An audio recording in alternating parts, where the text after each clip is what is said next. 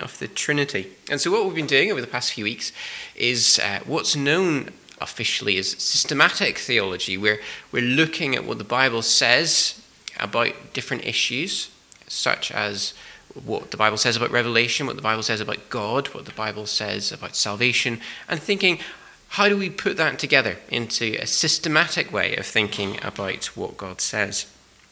And we started out by thinking about how we ever know anything about God at all. And we said that the only way that we can know anything about God is if he reveals himself to us. And thus we began by thinking about the doctrine of revelation and thinking about how Scripture is that source by which God reveals himself to us. Then last week we thought about how God reveals himself, or not last week, but the last time I spoke, we thought about how God reveals his incommunicable attributes, the things about God that set him apart from us, that are not like us, such as his eternality, his infinity, his omnipotence, his self-existence, and those are the things that God can't share with us. But then there are things that are the communicable attributes of God that he can share with us, things like love and justice and wisdom, and we want to think about those as well. We also didn't get very much time to think about the Trinity last time. We mentioned it very briefly and said that God isn't divided into parts, but didn't elaborate further. And what I want to do is just begin by elaborating on that and thinking about God as Trinity, and thinking then about how does that pose implications for how we live our lives, and thinking about the communicable attributes then that are to be seen in us as well. So, as we think about God as Trinity, I don't know about you, but growing up, the Trinity to me was a great source of mystery and confusion. I understood that there was one God and three persons, but exactly how that was, I did not understand. And if you'd asked me honestly, deep down, I might have actually preferred that there wasn't a Trinity, just because it was just such a source of confusion. I couldn't figure out how it exactly worked. And certainly there are many Christians who share that sense of confusion. But I think it's important for us to get this doctrine right, to understand it properly, because if we don't understand it properly, then we can fall into some very serious problems. There are some Christian doctrines, and if you get them a bit wrong, it's not a massive issue. There are other Christian doctrines, like the Doctrine of God, and if you get them wrong, then you actually end up in massive, serious error. And this is one of them, because when you think about the doctrine of the Trinity, and you think about how to put that together, how God is one and three at the same time, if you emphasize one or the other too much, then you end up going down some dodgy path. So if you emphasize God's oneness so much, you can end up denying the deity of certain persons of God, denying the deity of Jesus Christ, for example, as some people do. Or if you want to emphasize the threeness so much, then you end up posing three different gods, like the Mormons do. And so there's very dangerous errors on both sides, and we need to be really careful to think about what it means when the Bible says that God is both one and three, that God is this Trinity. And tonight I'm not going to be able to get rid of the sense of mystery around the idea of God as Trinity. It's not something that we can easily solve, but I do want it to become a source of joy for us rather than a source of confusion, because it's something which should make us rejoice as we discover that God is this triune God. But first of all, we're going to begin with reading from the Bible to see how we arrive at this idea of the Trinity, and we begin with one of the most foundational verses in the Bible, which is taken from Deuteronomy chapter 6, verse 4, and it very clearly establishes for us at the start of the Bible that God is one God. In Judaism, this is known as the Shema, because the first word in this is Shema, hear, O Israel, and they repeat this prayer regularly every day, I believe. And so foundational in this text is the idea that there is one God, that the God that has been revealed to us in Scripture isn't like the gods of the nations, where there's lots of different gods, but he is one. And so it says in Deuteronomy 6:4, "Hear, O Israel, the Lord our God, the Lord is one."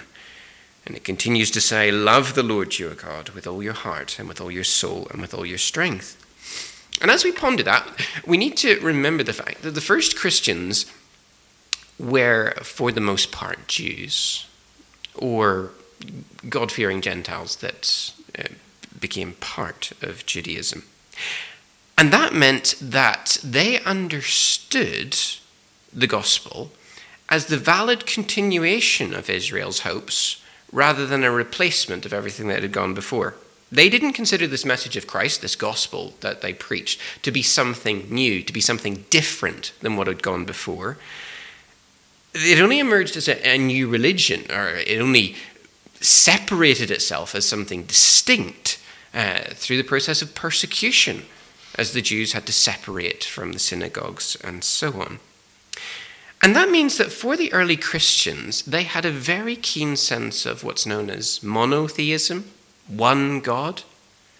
And they understood, therefore, that they were worshipping the one God, and that whatever the Lord Jesus said was consistent with that idea that there was one God. And never do we get the idea that they're proposing more than one God. That would not be consistent with how they understood themselves as faithful Jews following what they saw to be the fulfillment of Israel's scriptures. But, nevertheless, the way that the Lord Jesus taught about God meant that they could no longer think about God in the same way as they had thought about him previously. Because in Jesus Christ, the Son of God had been sent into the world by the Father, and having ascended into heaven, had sent his Holy Spirit into the world to dwell among them. And so the way that they thought about God had to change completely. And so we read these words in Matthew chapter 28, verse 16, as the Lord Jesus is about to leave them. We read, "Then the 11 disciples went to Galilee, to the mountain where Jesus had told them to go. And when they saw him, they worshipped him, but some doubted. Then Jesus came to them and said, 'All authority in heaven and on earth has been given to me. Therefore, go and make disciples of all nations, baptizing them in the name of the Father and of the Son and of the Holy Spirit, and teaching them to obey everything I have commanded you. And surely I am always with you to the very end of the age.'" Forgive me. Now, there's much here that's very, very interesting. Notice that when they approach Jesus in verse 17, they worship him.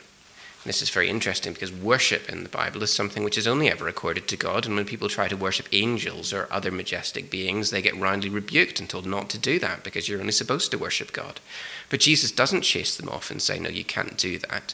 Jesus accepts this worship, and the disciples give this worship precisely because they're recognizing that Jesus is the God whom they worshipped, the God of Israel's scriptures. But when the Lord Jesus speaks to them, he tells them to go and to make disciples. And the mark of these disciples is to be that they are to be baptized in the name of the Father, the Son, and of the Holy Spirit. And it's important to notice here that it says that they are to be baptized, not in the names of the Father and the Son and the Spirit, but to be baptized in the name of the Father, the Son, and the Holy Spirit. There's only one singular name mentioned here precisely because there is only one God who is sending them out. And this God, then, that they worship is being named as the Father, the Son, and the Holy Spirit. And so at this point, we can say that very clearly from Scripture, the Bible teaches that there is one God, and this God is known to us as Father, Son, and Holy Spirit. But obviously we want to say more than that. We want to understand how can God be one and yet be three. And we need to reflect on the implications of that fact. Now, last time when we thought about God, we thought very much about what is God? And we identified several key attributes of God. And we said that God was the eternal, infinite, self-existing, all-powerful, all-knowing creator of all things. Taking that, if we say that there are three persons, Father, Son, and Holy Spirit, who are all God, that means that every single one of these attributes applies to each of the persons. God is not divided up between the persons so that the Son gets some attributes, the Spirit gets some attributes, and the Father gets some attributes. No, they are all God, and all the attributes apply equally to each of the persons. Each of them are fully God.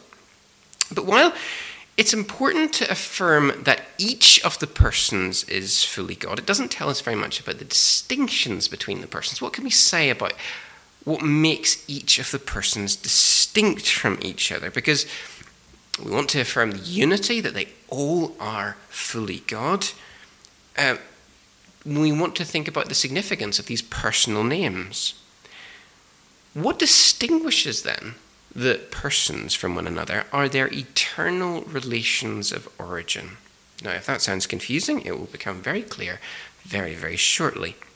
You see, God reveals himself as Father, Son, and Spirit, and that's to speak about their relations to one another.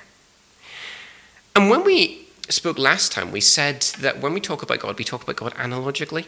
In other words, we don't use words about God in a word which exactly corresponds to our meanings of words in human senses, so that when we say that God is Father, we are not thereby supposed to think that God is Father in every sense in which we talk about human fathers. Rather, the language is analogical. It's calling God Father so that we would draw a similarity between what it means between human fathers and God as the divine Father, so that we might think about that there's some similarity there, but not press it further than it's supposed to go. So then, when it says that God is the Father of the Son, what does that mean? Well, we're not to imagine that therefore God is, fathering a son in a human sense, that somehow he procreates and there's a mother involved somewhere. That's not the idea in the Bible. Rather, the idea is that he is eternally the Father of the Son. And as fathers beget sons, so also the divine Father, he begets his Son. And because these persons are eternal persons, God is eternal, and each of them shares in God's eternality, then this father-son relationship, it never has a beginning, it never has a starting point. And so we can say that God is eternally the Father of the Son. The nature of the Son, then, is to be begotten, is to be fathered. To be a son is to have a particular relationship to a father. And so we can say of the Son that he is eternally fathered or eternally begotten by the Father. The nature of the Spirit, too, is to be derived from the name that the Spirit is given. Just as the Father signifies that he's the Father of the Son, and the Son signifies that he's the Son of the Father, so the Spirit signifies that he is breathed out by God. Now, this is interesting because the word spirit that we use doesn't normally carry the connotation of breath, but in Hebrew and Greek, the word does often carry the connotation of breath. It has a bit of an inclination, a bit of that association in English when we think about words like respiration. The spur in respiration means the process of breathing, and we sometimes talk about expiration, breathing out. And so when we talk about God as the Spirit, it means that he is the one who is breathed out by the Father and through the Son. Now, the point of saying all this is that this is the way that God has revealed himself, that there are these particular relations between the Father, the Son, and the Spirit. These are eternal relations, and that these relations constitute their relationship to one another within the Trinity. And each person is fully God and fully possesses all the attributes of God, but does so in a manner appropriate to their persons. Now that all sounds very complicated, but the Lord Jesus says in John chapter 5, for example, that as the Father has life in himself, so also he has granted the Son to have life in himself. The point there is that both the Father and the Son have life in themselves. They've got this eternal life. But the Father possesses it as the source, and as the Father has life in himself, so also he has granted the Son to have life in himself. So they both possess the attribute of God, but do so in a manner appropriate to their persons. Now then, if that's all been very complicated, bear with me, because what we discover is that God reveals himself in this way, not to give us a puzzle to stew over, but to give us something to rejoice over. And I want to think about why it's good that we have a Trinitarian God. And the first point that I would make is that if God were not a Trinity, if God were a monadic God, such as you have in Islam, for example, then he wouldn't be an eternally loving God. So in Islam, you've got this God who is singular, who is one, and there are no persons in him. And then you've got to ask the question, well, who did he love before he made humanity? Well, there's no one to love. And that puts you in a bit of a fix, because if you want to then say that God is an eternally loving being and he's got nobody else to love, then actually God needs us for his self-actualization. God needs us in order to actually be loving, otherwise he can't actually be loving. And this is why the doctrine of the Trinity is so important, because the biblical portrayal of God is that God is love, and his creation of us is not because he needs us in order to become loving, but his creation of us is an outflow of the love that he has already enjoyed in himself for all eternity. And because God is eternally the Father, the Son, and the Spirit who love one another, then creation and redemption are not to be understood as a way in which God solves his loneliness or the way in which God fulfills his destiny, but are to be understood as the outflow, the overflow of God's love that he has within himself. The other reason why it's so good to affirm God as the Trinitarian God is because our salvation has a Trinitarian shape. And when I talk about salvation, I'm not talking about salvation narrowly in the sense of escaping judgment. Because in the Bible, salvation is all that God does for us to rescue us from the ruin and misery caused by sin. It's God's process of restoring us and bringing us to our destiny, giving us all that he wants for us. And so as we think about salvation in the Bible and think about what God does to achieve that, we discover that it describes God as Father, and as such, he is the source of the plan of redemption. He is the one who sends the Son into the world to accomplish salvation for us.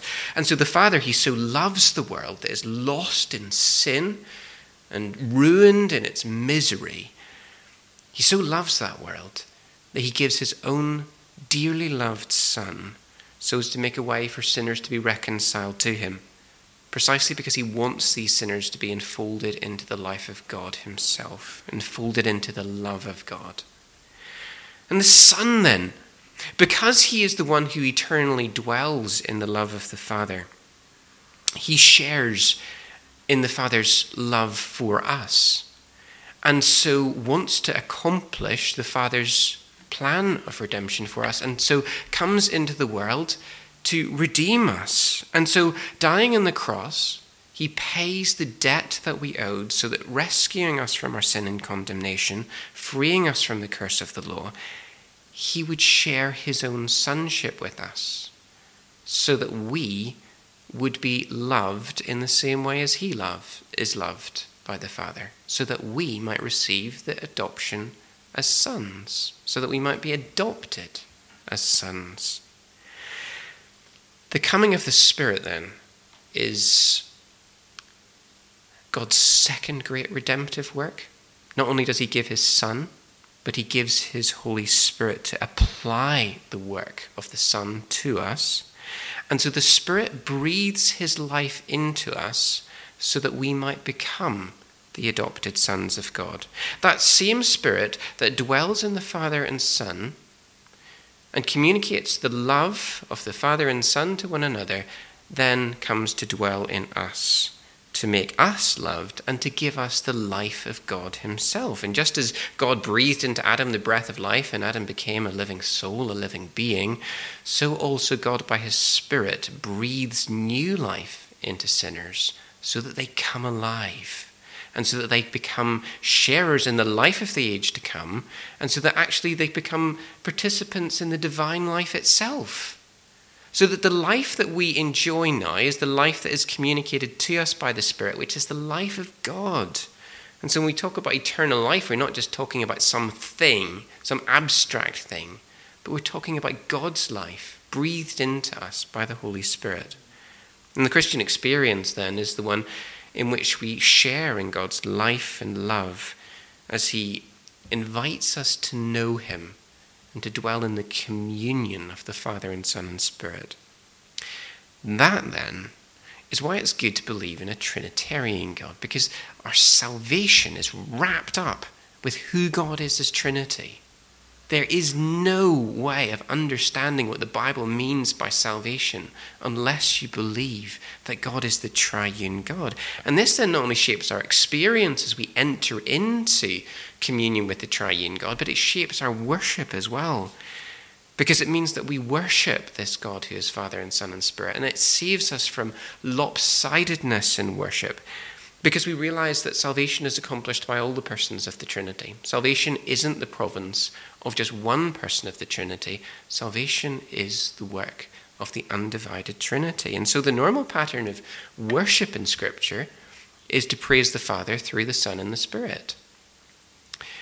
And so this is the way that we ought to worship God and praise him for what he has done, as we recognize that all that God has done for us is from the Father as the source, through the Son, in the Spirit, and that this is how God works to save us and bring us into communion with himself.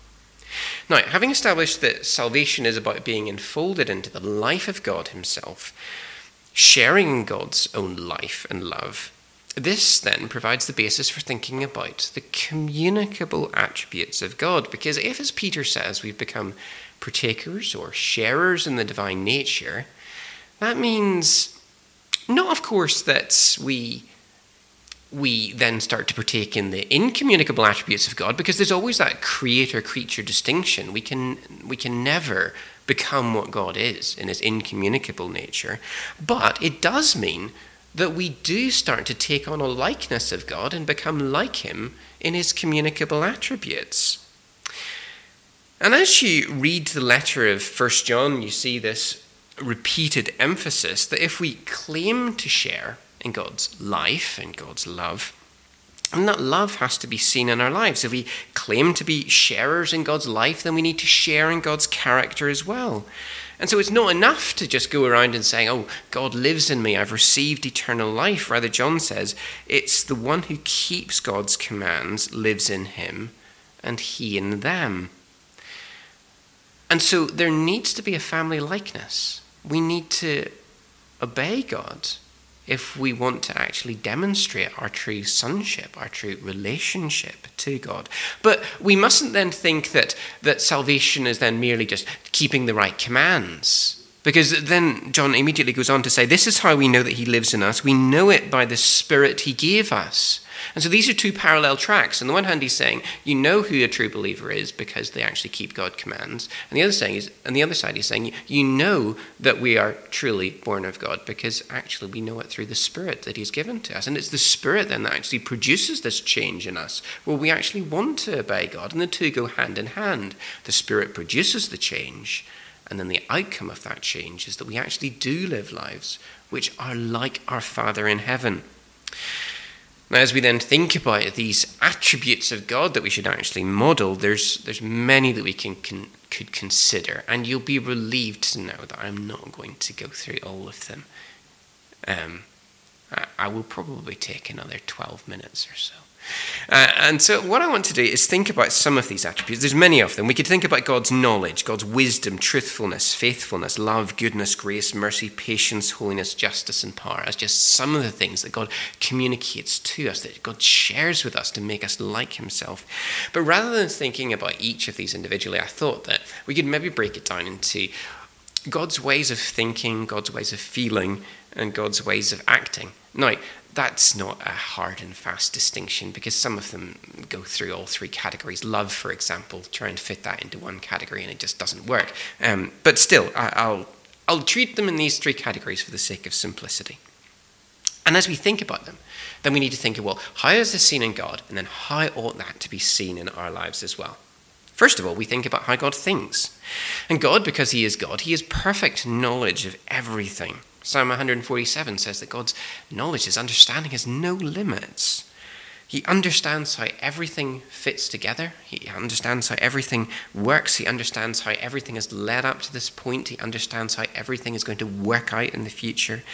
He understands every thought, every secret, every intention. And we refer to this as God's omniscience, his all-knowledge. And obviously in that sense, God's knowledge cannot be shared with us. We cannot know everything like God knows, simply because our minds aren't fit for that task. And yet there is a sense in which our knowledge is a subset of God's knowledge. God knows everything, and we know a little bit of what God knows. Johannes Kepler was a German mathematician, and he said that our responsibility is to think God's thoughts after him. And I think that's a lovely way of putting it, that we actually think God's thoughts after him, and so mirror the way in which he thinks and knows. And God has designed us then as thinking, rational creatures who want to understand things, who want to think, who want to know things, so that we use our minds to glorify God. There's things, of course, that we can't know. Deuteronomy 29 says that there's secret things that belong to God. And we can't know those, but there are things that he has revealed, and he has revealed those things to us through his instruction, his law. His word that he has revealed to us gives us what we need to know. And that then has to be the central focus of our knowledge. If we are truly to understand anything rightly, then we need to understand what God has said to us in Scripture. And reading and learning God's word then is the foundation for understanding anything rightly. Because it reveals God's plan of redemption. It reveals what God values. It reveals what God's standards are, so that we can actually order our lives according to God's instructions.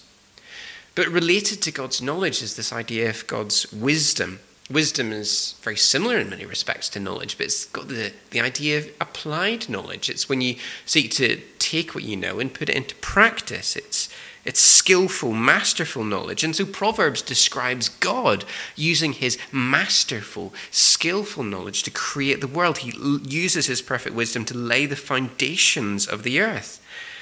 And so wisdom is God's master plan for how he actually puts the world together. It's how the world actually works. And so the Bible then consistently emphasizes the importance of acquiring wisdom. And the entire book of Proverbs, it revolves around this idea of there is nothing more important than to acquire wisdom. That is, we want to map our lives onto the way that the world actually works. God has designed it in a particular way, and if we want to work with the grain of the way that God has made the world, then we need to listen to his instructions rather than working against the grain, which is going to cause friction and cause problems, as Proverbs describes. And so the writer of Proverbs says, do not let wisdom and understanding out of your sight. But the book also establishes that the fear of the Lord is the beginning of wisdom. That's where wisdom starts. We revere God and treat God's priorities, God's values, as the most important things as you start to try and understand how the world actually works. And that comes to fulfillment in the present age when Paul explains to the Colossians that to truly have knowledge and wisdom is to know Jesus Christ. Because you can't understand what God's doing in redemptive history. You can't understand the purpose of life, the purpose of this world, or how it's all heading towards a consummation unless you know Jesus Christ. And so that's why Paul then can say that true knowledge and wisdom is hidden in him. And to know him is to know the one who rules the universe and who works everything according to his will, and the one who will bring everything under his authority. And our responsibility then as Christians is to deliberately conform our thinking to the way that God thinks. As Paul puts it in those verses in 2 Corinthians that we've been thinking about recently, Paul wants us to take captive every thought to make it obedient to Christ. And that's our responsibility as Christians, to conform our thinking to God's thinking. We also want to feel like God feels, not just to think the way he thinks, but to feel the way he feels. Now, last time I said that God was impassible. That means he doesn't experience emotions the way that we experience emotions.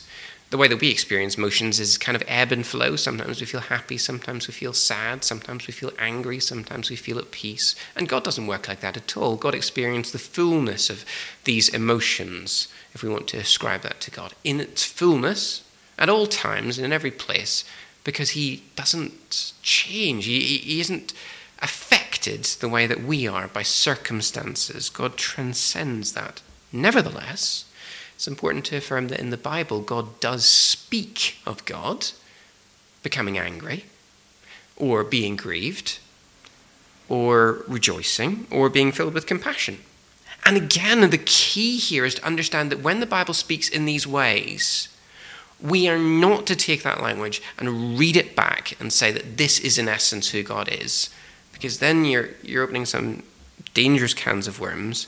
Because what the Bible is doing is it's using analogical language. It's using the language of human beings in order to help us to understand God. The same way the Bible talks about God's hands and God's feet, it so describes him as feeling like us to help us understand what God is like. And so it's important to understand that. The Bible portrays God having many emotional states. And I just want to think about his love and compassion here. And as I said, you'll have to bear with me for putting love in here, because really in the Bible, love is something which covers God's thoughts and his feelings and his actions. But I'll put it here because this is how we often think about love. And the Bible fundamentally describes God as love. As John puts it, as we thought about, God is love. This love is central to who God is as the triune God. And in John 3:34, John says, "The one whom God has sent speaks the words of God, for God gives the Spirit without limit." That is, God gives the Spirit to the Son without limit. And the Father loves the Son and has placed everything into his hands. And when we think about this as the model of love, we see that the way that the Father loves the Son is through imparting his Spirit to the Son, and so communicating all of himself to the Son, placing everything into his hands. And this divine communication of the Father to the Son through the Spirit is then the pattern of biblical love, the sharing of who you are with another person so that their joy would be full. This then becomes the pattern for how we ought to love one another, as God has given himself to us in Jesus Christ. So also we are called to give ourselves sacrificially to one another and to seek one another's good and ultimate joy. Compassion, it flows from love, but I think compassion is different from love insofar as love doesn't necessarily have any change when it encounters the object of love. It loves regardless of the object. But compassion is when you see someone and you're moved to feel something because of the condition that they are in. And the wonderful thing about God is that he reveals himself as a God of compassion. Again, come to these foundational texts. Who is God? Exodus 34. God says he's the Lord, the compassionate and gracious God. That's what Brian reminded us in prayer, that God is this compassionate God who feels for his people. And this is exemplified in the Lord Jesus Christ, is it not? When he saw those who were in need, he was filled with compassion for them when he saw them as sheep without a shepherd. And this then becomes the model for us, does it not, when Paul reminds us in Ephesians that we ought to be kind and compassionate to one another, forgiving each other just as in Christ God forgave you. So just as God feels for us, feels what we are going through, feels for us in our misery, so also we are called on to feel the pain of other brothers and sisters especially, and to show to one another the kindness that God has shown towards us. We are then called upon to imitate how God feels. Quick caveat though, I was thinking about God's anger, and I was like, what about God's anger? Are we called upon to imitate God's anger? And I had a look at various passages in the Bible which spoke about anger, and consistently in the New Testament, the Scripture tells us not to have wrath or anger, to put away wrath and anger, because these things aren't fitting for Christians. And the reason why it does so is because it tells us that we ought to give such feelings to God, that God is the God of vengeance, God is the God of wrath, and we ought to let him deal with those things. And so, yes, we are called to feel as God feels, and we ought to then feel a sense of antipathy. We ought to feel aggrieved by the sin and injustice that wrecks our world. But we are not to feel angry towards other people. We are to give those feelings to God, because God is the one who will actually deal with them. God is the one who will intervene in our world. But that's just an aside. Finally, God calls us to act as he acts. And obviously we've thought of love. Love is an act. Love is what we do, where we give ourselves to someone in order to seek their good and well-being. But there are other characteristics of God that we're called upon to model in actions. And I could have chosen many of them, but I've chosen justice here. God is spoken of in the Bible as a God of justice. Psalm 97 describes the Lord's throne and says that righteousness and justice are the foundation of his throne. And sometimes we think about justice and we think about punishment. We think about the criminal justice system. But this word judgment or justice in the Old Testament is not primarily about punishment. It's about doing what is right. And so when we look at Psalm 37:28, we read that the Lord loves justice. And what does he do because he loves justice? Well, we read that he does good for his beloved children. He does not forsake his beloved ones. And this is a result of God's justice, his doing what is right. And so because of that, God expects his people to be people of justice, who do what's right. And so when we look at God choosing Abraham in Genesis chapter 18, God says, I've chosen him so that he may command his children and his household after him to keep the way of the Lord by doing righteousness and justice. They are to do what is right. And this is consistently carried throughout the Bible, where we're expected to live in such a way as to do what is right and to correct the injustice that we see in the world around us. This then means that Christians are actually called upon to do good in the world. We're not just called upon to preach the gospel, that is fundamental to our calling, but we are also called upon to do good so that others would see our good works and glorify our Father in heaven. And so this is part and parcel of what it means to mirror the character of God as the one who does what is right. Now, as we've reflected on the character of God and reflected on who he is, we've discovered that God is this Trinitarian God who is Father and Son and Spirit. And as such, he's the eternal source of love. And salvation, then, is about being enfolded into the life and love of the triune God himself. And through the work of the Son and the Spirit in redemption, the Father welcomes us into this divine life where we get adopted as sons and get to share in God's own life, the eternal life that has eternally dwelt in the Father, Son, and Holy Spirit. And as that life dwells in us and as we share in God's own life, we become like God. There are ways, of course, that we can't become like God, ways that mark God out as distinct from us. But sharing in God's life means that we do inevitably become like our Father in ways that change the ways that we think, the ways that we feel, and the ways that we act. And so may God help us day by day to seek to become more like our Father in heaven and to rejoice day by day in every way in which we see in ourselves and in each other the work of the triune God by which he makes us more like himself. Let's close and pray. Father, as we approach you through the Lord Jesus, we thank you for the grace that has welcomed us into fellowship with you. What a privilege that is. to be able to say that in your Son we are as loved as he is.